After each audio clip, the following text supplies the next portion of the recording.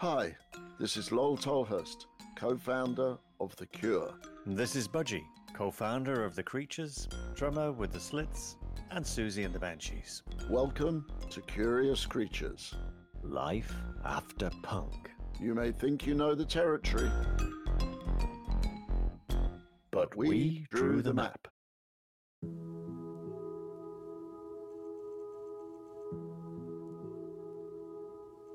We have Blast Off. Hello and welcome. This is Curious Question Time. Curious question time. Are we doing a kind of low-voiced, close to the mic version? I thought we could. I thought it'd be kind sounds- of fun. It does sound rather good, yes. Oh, yeah, that's right. Okay, maybe we should step back up to a Yeah. regular. So this one is from, and this is for you, this one. So you want to pay attention. You can join in though, Lol. I'm not I will gonna, join in. I'm not going to hog the question. I will join in. And this is from Eugene Huffman. Nice. And Eugene says, love your podcast, and I've always been a Banshees boy. Oh, righty-ho. But I have to say, I've enjoyed listening to Lol as well and getting to know him. Hope he's enjoying Los Angeles. We are in North Hollywood here. And Budgie, we have on our destinations list to visit, maybe even eventually end up in Berlin. Hey, see. Although I've been a Banshees fan since my long ago high school days, which opened up a whole new world for me, and the music got me through some rough times then. If I had to pick between the two, and to be completely honest, the Creatures would win out. Ooh. My partner, Frederick, and I often talk about how excited we were to hear Anima Animus, exquisite dark electronic. Even the Gift Horse CDs that followed, Rocket Ship, Red Wrapping Paper, seemed to hint at continuing in that direction. The song I'm Here, Another Planet, with Juno Reactor, etc. It feels that High was a detour that happened in the midst of things, which gave us an entire unique album I also love. And then, of course, after that, things took their own directions, as they often do in life. My question, Eugene actually does have a question. Right? There's a question coming. Okay, because I'm just enjoying the letter. And I imagine it's like a letter, Lol. I imagine it like in a sort of thin leaf paper, blue, maybe with a slight fragrance on it. You never know. I mean, these are things you don't get an email, do we? Don't get like a hint of scent on the on the correspondence anymore. My brother in Australia wrote me my last handwritten letter that I received, and it was on. He was traveling and he found my book in an airport. And he bought it because he knew I was writing, but he didn't realize it was out. And so he saw a picture of me on the front of this book and thought, I better buy that.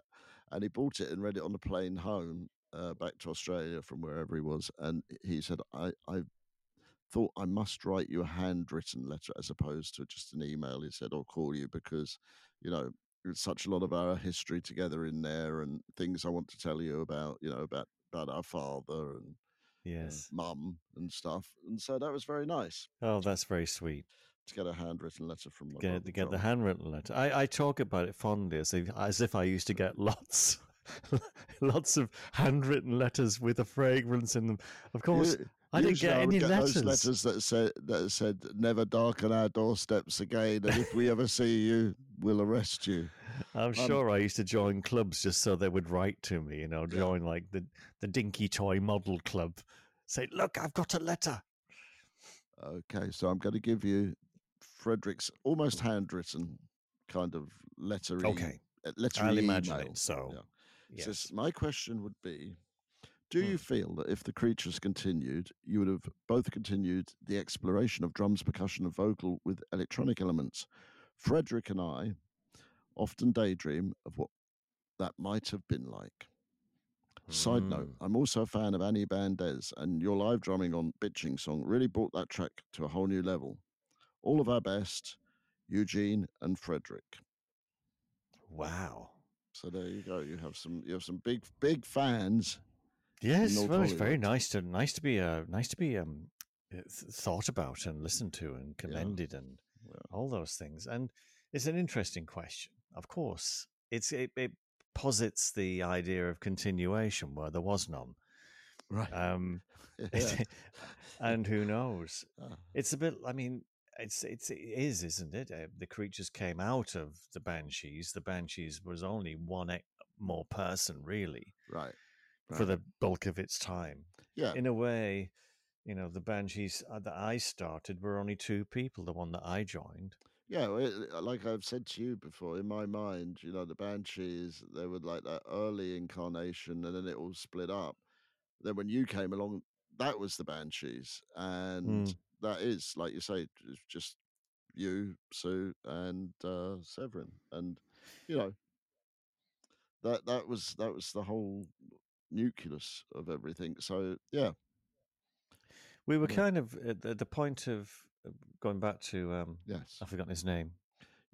Eugene, Eugene's observation that Anima Animus being the first recording, the first music we'd done after the Banshees had right? finished, had stopped. Yeah, We got back together again 7 years later for the tour, and we actually interrupted what we were doing at that point. I think. Hold on a second. What on earth happened there? Just trying to figure out what the scheme of things, but because I know that I think we'd started to do some writing. Yes, we had. And it was whilst doing the Banshees reunion that we got the idea and the opportunity to remain in Japan, where the tour ended up in Tokyo, right. and do a session on my birthday. I Ooh, think it was in 2002, yeah, which is when the 7-year itch took place. So August 21st, 2002, Leonard, Eto, and myself went into GOG Studios and recorded about an hour and a half's worth of drums right.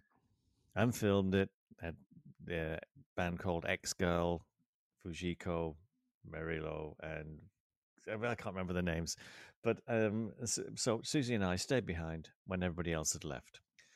And it was really unexpected, but really spontaneous, which is kind of the way we always thought the best stuff happened anyway. B-sides, some of the kind of spontaneous, the way the creatures started, it kind of Yeah, was spontaneous whilst the band had kind of gone off. John and Steve had gone off for a bevy or a cup right. of tea. Yeah, Um, but Anima Animus was kind of caught between the two camps, really. It was kind of pushing that way, but there was a lot of experimentation with synths and experimentation with like kind of atmospherics and looping and and this play. was why you were in Japan, right? No, you see, No, it's because after. yeah, Anima Animus was a studio album, but started in France where we were Oh, living right. Okay. and mixed in New York because we thought we should because Right. we Yeah. Why not? Why we not? got a good deal in the studio and we thought we'd different energy. So we were still thinking in terms of how the Banshees did things. Right. But every time the creatures came back together, we kind of also treated it as a kind of adventure. Yeah. So, we'd been to Hawaii for the first one, and we went to Spain for the second one, Boomerang, and the third one would be became Anima Animus. So started in France and finished in New York with sessions in London. It's a long-winded answer, but it's kind of posing like, what would we have done next? As I say, I think by High, which was just drums and voice, it was a lot more simple in approach, and Right. so it very much because I at that point stopped playing. I was helping out Juno Reactor. Right. Is Right. actually a call from Ben, and Yeah. so I became. It was a great a kind of a release really to not be responsible, not shouldering the responsibility of getting the band together. Right. You know, Right. I became the drummer in a band which I hadn't been for a long time, Right. Right. a long time. Yeah. Um, and that's kind of what I was doing. And so, really, when you and I got together, Right. just over 2 years ago, Yeah. and the music we've done together, Yeah. is kind of more like where I think I wanted to go. Yeah. And I don't know if that's where the creatures would have gone, but I feel that's a long time between the creatures high, in what Yeah. year was that? 2004. Right. So we're talking like 16 years later. Yeah. Wow. So that's a long time without Yeah. doing It any is. That's recording. as long as my niece has been alive.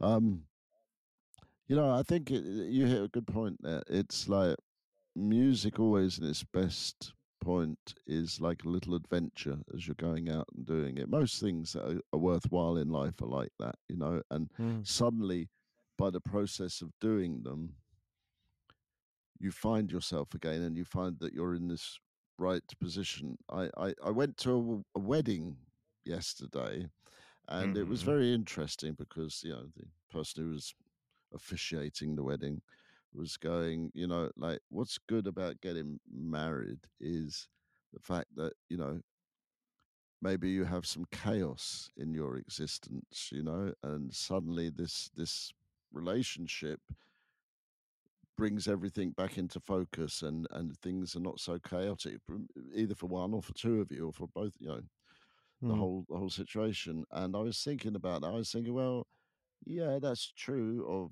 of that situation, love, but also, love of creation does that too. It takes, stuff out of the void that's Yeah. whirring around, Yeah.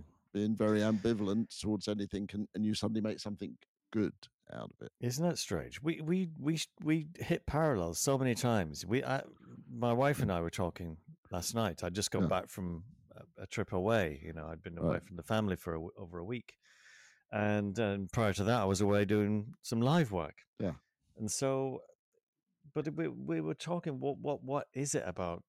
That the kind of creative energy or something. And we also came to the conclusion that it was to do with it's to do with chemistry and relationship. sure.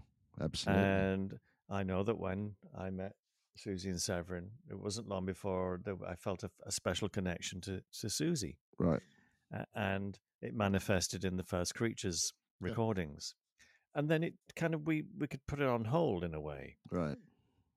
but by the end of Boomerang, I think we just kind of, in many ways, had run a course. Yeah. And That if you happens like, too. That mm, happens too. I'm sure of it. It's like, yeah. and I think that's again is coming round to where we are now. The opportunistic meeting we had, you and Yes. I, Yes. and with Joe and Kevin, people who Right. were around as well. It Right. was kind of like planets kind of orbiting and coming back into some kind of alignment, Yeah. and it's a strange thing. I always knew I'd have to come to LA, but I didn't know why, and I didn't know how it Well, was going to manifest. right. Did I just said manifest twice. Well, that's what's happening. I mean, it's funny because you're right. I think, I often say to people, I used to think when I was a younger man that life was a sort of linear process. You do this, that happens, and then you do Yeah, this and other things. And I realized it's not really at all. It's like concentric circles, and you fall from one or go up to the next one, and you just, you keep circling the same, well, maybe refining the same process, because I know what I'm doing with you feels like the best of things that I've ever done, but it feels more refined again with I have a better set of tools, yeah, emotionally and spiritually and philosophically to deal with everything, which I didn't have when I yeah. was 19. We've been honing our craft whilst waiting. Yeah. So that was a good Yeah, question. That was a good yeah. question. Thanks, Eugene. That was really yeah. Yeah, It's that good was good. questions that spark the thought. Yeah, Whether we answer the question or not is another matter. yeah, We'll leave that to Eugene yeah. Well, I think and his partner, and he might come to a conclusion, Eugene and Frederick. They might come to a conclusion in the next shorter period of time about what's happening and stuff, and yeah, they will say, there is all the connections. All right. yes. Next question. No, it's not number anything. What am I talking about? Um, Moving on, yeah, moving moving on. swiftly on. This is one for me and you. This is from Josephina Sandberg. And she says, Hi, Lol Budgie. Hi, Josephina. My name is Josephina Sandberg, nicknamed Joe. Hi, Joe. Yeah, hi, Joe. And I'm 16 and from Fairview, Pennsylvania. I'm wondering what you guys think about the teenagers now who still worship the Cure and the Banshees. Are you surprised that kids are still listening to your music the way they were 40 years ago? Well, the Cure and the Banshees and other bands will be forever iconic and so important to young people like me. Thank you for the wonderful podcast. Love, Joe. Well, that's a very sweet message, isn't it? It's very nice. It is. It's lovely. But I think that this because put this over to you, Lol. Are you surprised that they youth our young people I don't know. are looking back to music was formed when we were young Yeah, people. we had that conversation, didn't we, with Mr. Sargent a few months ago? Yes. It's like he posited, young Will posited. Well, he's probably a bit younger than me. He might not be. He might be older than me. Anyway, he said, "Wouldn't it be weird if when we were teenagers that we listened to like Glenn Miller or our parents' music, which is basically what Josephina's talking about. There are people that are 60 that listen to us and people who are 16, obviously. I'd like to say it's because we were geniuses and we knew that was going to happen, but I had no bloody idea at all. Of course not, But I think there's something that maybe was circulating at that time that we put into the music that is relevant at a particular point in your life and relevant to other points as well, but really gets you at that point where you're going from being, from being a teenager into being an adult, and it tends to become most apparent then. And I think that's something that's always going to happen. I mean, if I think about what we listened to as teens, a lot of it is still popular now as well. So it's music's universal language, right? And it has something inside. What was it? Shakespeare said, hath charms to calm the savage breast, and it's true. Yeah, it's true. How old's Shakespeare? How old Shakespeare? Well, now he's very bloody old. I don't think he's around anymore. I haven't seen him. When did he release his first album? Yeah, probably. You see where I'm going? Are we talking about Robbie Shakespeare? Are we talking about no? We're talking about William Shakespeare. Right. Okay. Bill the Bard. No, it struck me. If I went to art college, I went to art college in about the early 70s. Yeah. And if you ask what was modern art, you would think it would be something from like current or 10 years previous. Yeah. Right. Of course, there was stuff that was happening in the 60s. We had Bridget Riley, we had a lot of op art, we had abstract expressionism. But modern art was like, modern art was coined around the time of the turn of the century, like 1912, 1914. Right. But, so we're talking, Marcel Duchamp and some great thinkers around.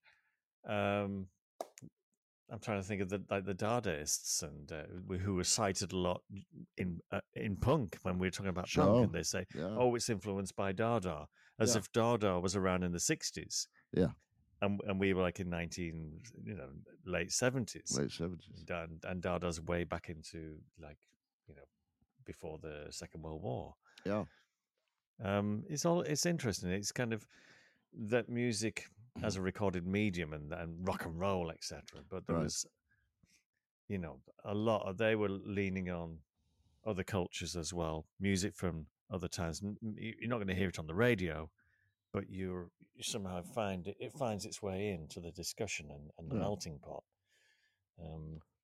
So Glenn Miller's a good one because I used to love putting Glenn Miller on the jukebox in my local pub. Right, I remember you telling me that. I was quite surprised. You're a dark horse, Mr. B. It's because of the brass arrangements. That's what it is, yes. I love that clarinet and brass thing that was going on, and that found its way into Boomerang, the Creature stuff, very much. But it found its way first into blues. It found its way into early Fleetwood Mac. Yeah. when Peter Green was still with him, and from there it found its way to the Creatures. Peter Green, it's he of the long fingernails, the extra long fingernails. That's Pete Green. Right. Yeah. Especially now. Well, yeah, because he's not around either, is he? So, but so it could, is it surprising? Not really. No. It's I was traveling and I switched the TV on in the hotel just 2 nights ago, and apart from Shaun the Sheep, which I think is amazing, right, done by the same people who do Creature Comforts and stuff. It's all in French. I was in France. Yeah, that's okay. And then the next thing that I couldn't get to sleep. I turned all the lights off and everything. I thought I can't sleep. I need some like background noise, and I switched the TV back on, and it was Genesis. Yeah. And it's Genesis as they are, not quite today, but maybe a few years back when they were doing something in Rome. There was like ridiculous number of people. It was a free concert, I think. And they started, I think, almost started their set with something that was when Peter Gabriel was in the band, an album that I bought when I first went to art college, which was Selling England by the Pound. Oh, okay, yeah. Which may have been in one of your old collection boxes. I'm pretty certain it was, yeah. Yeah. The sun beats down and I lie on the bench. I can always hear them talk, right? Yeah, you could tell me by the. You could tell me. Me, I'm just a lawnmower. You could tell me by the way I walk. Yeah. There were kids in the front row of something like 200 to maybe 500,000 people. There was a lot of people in this huge arena. The huge, wasn't even an arena. It was just a huge sea of people. And down the front there were these teenagers, not much, singing along to every word. It's just it's a curious phenomena, but why not? I'm going to ask you a question that I know Curious Creatures listeners will be interested in. What's your favorite Genesis album? Oh gosh, see, I don't know that many, and I did try and go back to early Genesis because I came to them on Selling England by the Pound, right?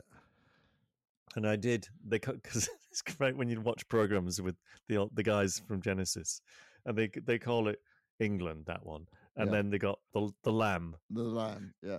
Well, I have to say, they don't call it the Lamb; they call it Lamb. Lamb. Yeah, when we're doing Lamb, well, I think it was a bit different with Lamb. Yeah. The Lamb Lies Down on Broadway, right? Which was a great title and a great concept, but for me, and I looked at Nursery Crimes, and I looked at Foxtrot, and I looked and I kind of even then realized there was a lot of stuff I didn't really. I really liked it, almost the accessible side of the thing. I liked Gabriel's lyrics, if they were his lyrics all, but it was a similar thing. So I'd say Selling England by the Pound. Can you tell me where my country lies? Said the unicorn to his true love's eyes. Gabriel was off his head, right? He was a nutter. Yeah, pretty much.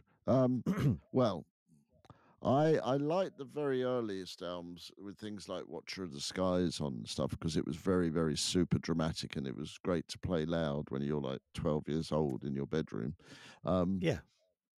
Otherworldly. Yeah. But the album that I really still like, even today, which we weren't allowed to say back in 1979 when we were all punks. No, because you had to hide them. Yeah, had to hide them. Yeah. Lamb. You like Lamb? Lamb's like Genesis punk album. It really is. So, and it's very mystical. It's mystical punk, really. Mystical punk for older people. So it was kind of cool. So that was my favorite. You never hear us talk about the Genesis in That's why I thought I'd bring it up. Yes, well, I brought it up first. I must admit, you did. You brought it up. And it's. I wish Phil. I met him once, very briefly. Yeah. He won't remember because it was in the toilets at Top of the Pops down in Shepherd's Bush. Oh yeah, no, he definitely won't remember it. Really. No, because he was walking out. I think he had his saxophone with him. He might have had a sax. I can't remember. Maybe I made that part up. But because you can when you remember things. So Phil Collins walks in. I'm sure it was a saxophone he was holding. I'm not sure it was. Right. Anyway, and it was just like, all right, mate. So, all right, mate. No. And he was probably doing one of his solo things. It probably wasn't with the band. Right. It was probably, Phil doing. Because he's a bit of a geezer, isn't he? He's a bit of a. Oh yeah, a geezer. Yeah, as I've heard. yeah. So here's a drumming question. This seamlessly tails into the next question, which is a drumming question. And Okay. it says, "Hi, Budgie." This is from Keith Willett. Keith says, "Hi, Budgie. Keith, drummer from early 80s band The Void, asks," so he's putting his thing in the third person. Ever played a Ludwig Black Beauty snare drum, Budgie? What do you think of them? Used a Supraphonic in those days and restarted drumming a couple of years back and bought a virtually unused one on eBay. The resonance ringing you get is something you can really play off rhythmically. Loving it and always loved your drumming. Well, I'm going to leap in with 2 feet here just beforehand Go because on. Keith, I had a Black Beauty. I had a Black Beauty and I played it, and I know exactly what you're talking about. That bugger rings like buggery. And you have to get the old gaffer tape out and put lots of it all over the drum to get that big but really kind of, deady sound. I did. It's a good gear question, isn't it? Yes, good gear question. And I'd love to. I never had one. I never had a Ludwig Black Beauty. They were always around. In fact, they were always requested in studios. Yes. Get the Black Beauty. Yes. And it was one of those that was requested when you were renting a kit, which came along later. Because of course we used to travel with our own kits. Yes. Luckily. Yes. So mine was mostly the Gretsch kit, and the snare drums. They always changed because I could never find the one that made the right sound for everything. I think it was probably because we tried so many different ones in the studio for the recordings, and then trying to just getting the one that worked well live. I think I ended up with ridiculous. I had like Pearl snare drums that sounded good. Right. They had these free floating shells. That was a new concept. And that's really drum companies like always trying to bring something new to the table, really to drum up, get people interested in their drums as opposed. I suppose the Ludwig drums were classic. They didn't change that much. Interestingly, it's a metal shell, and that was always the most useful and the one that worked and cut through.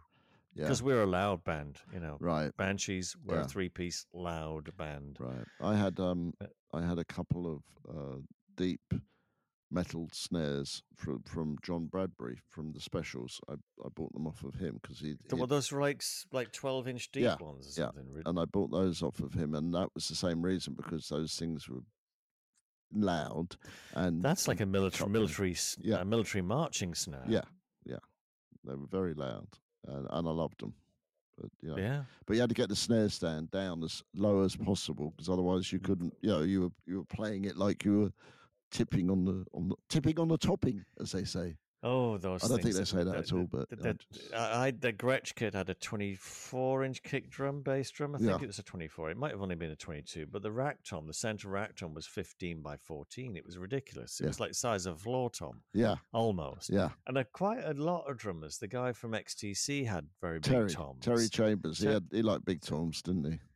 He liked big concert toms where Andy would stick his head inside them as Terry was playing on stage, which, thinking about it, must have been very painful. But yes, Andy wouldn't have noticed the pain. We're talking about Andy who played with the Cure. Oh, Andy, XTC. No, I'm talking about the singer in XTC. Well, that explains everything. That's like, everything about XTC that I wondered about explains it. That Andy Partridge put his head inside Terry Chambers. Terry Chambers, yeah. As he's playing. No, but what my point was, it was to do with the size of the depth of the drums. That we just went like, wow, they're big, they're great. And you set them up, and you go, how do I get my hands up on top of? Yeah, that's right. You get longer sticks, so you start using long sticks, and that's that makes you play differently again. All these things were kind of going the wrong way about it. Everybody else, I've seen in so many things about drumming. Yeah, they're about feel and emulating your favorite drummer. And we were all out there going like, "What's the biggest kit that's loud?" We went the opposite way. We had to find sort of decorum and gentilité a bit later, Curious Creatures is created and presented by Lol Tolhurst and Budgie. Producer, Joe Wong. Producer and audio designer, Dan Didier. Executive producer, Mark Cates. Associate producer, Sophie Wild. Digital marketing, Margie Taylor. Art and logo design, Justin Thomas Kay. Music production, Jackknife Lee. Curious Creatures is on the web, and you can access us at www.curiouscreaturespodcast.com.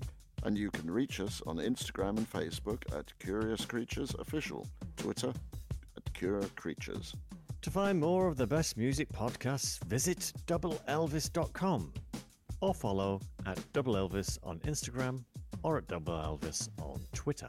Curious Creatures is a production of LXB LLC 2022.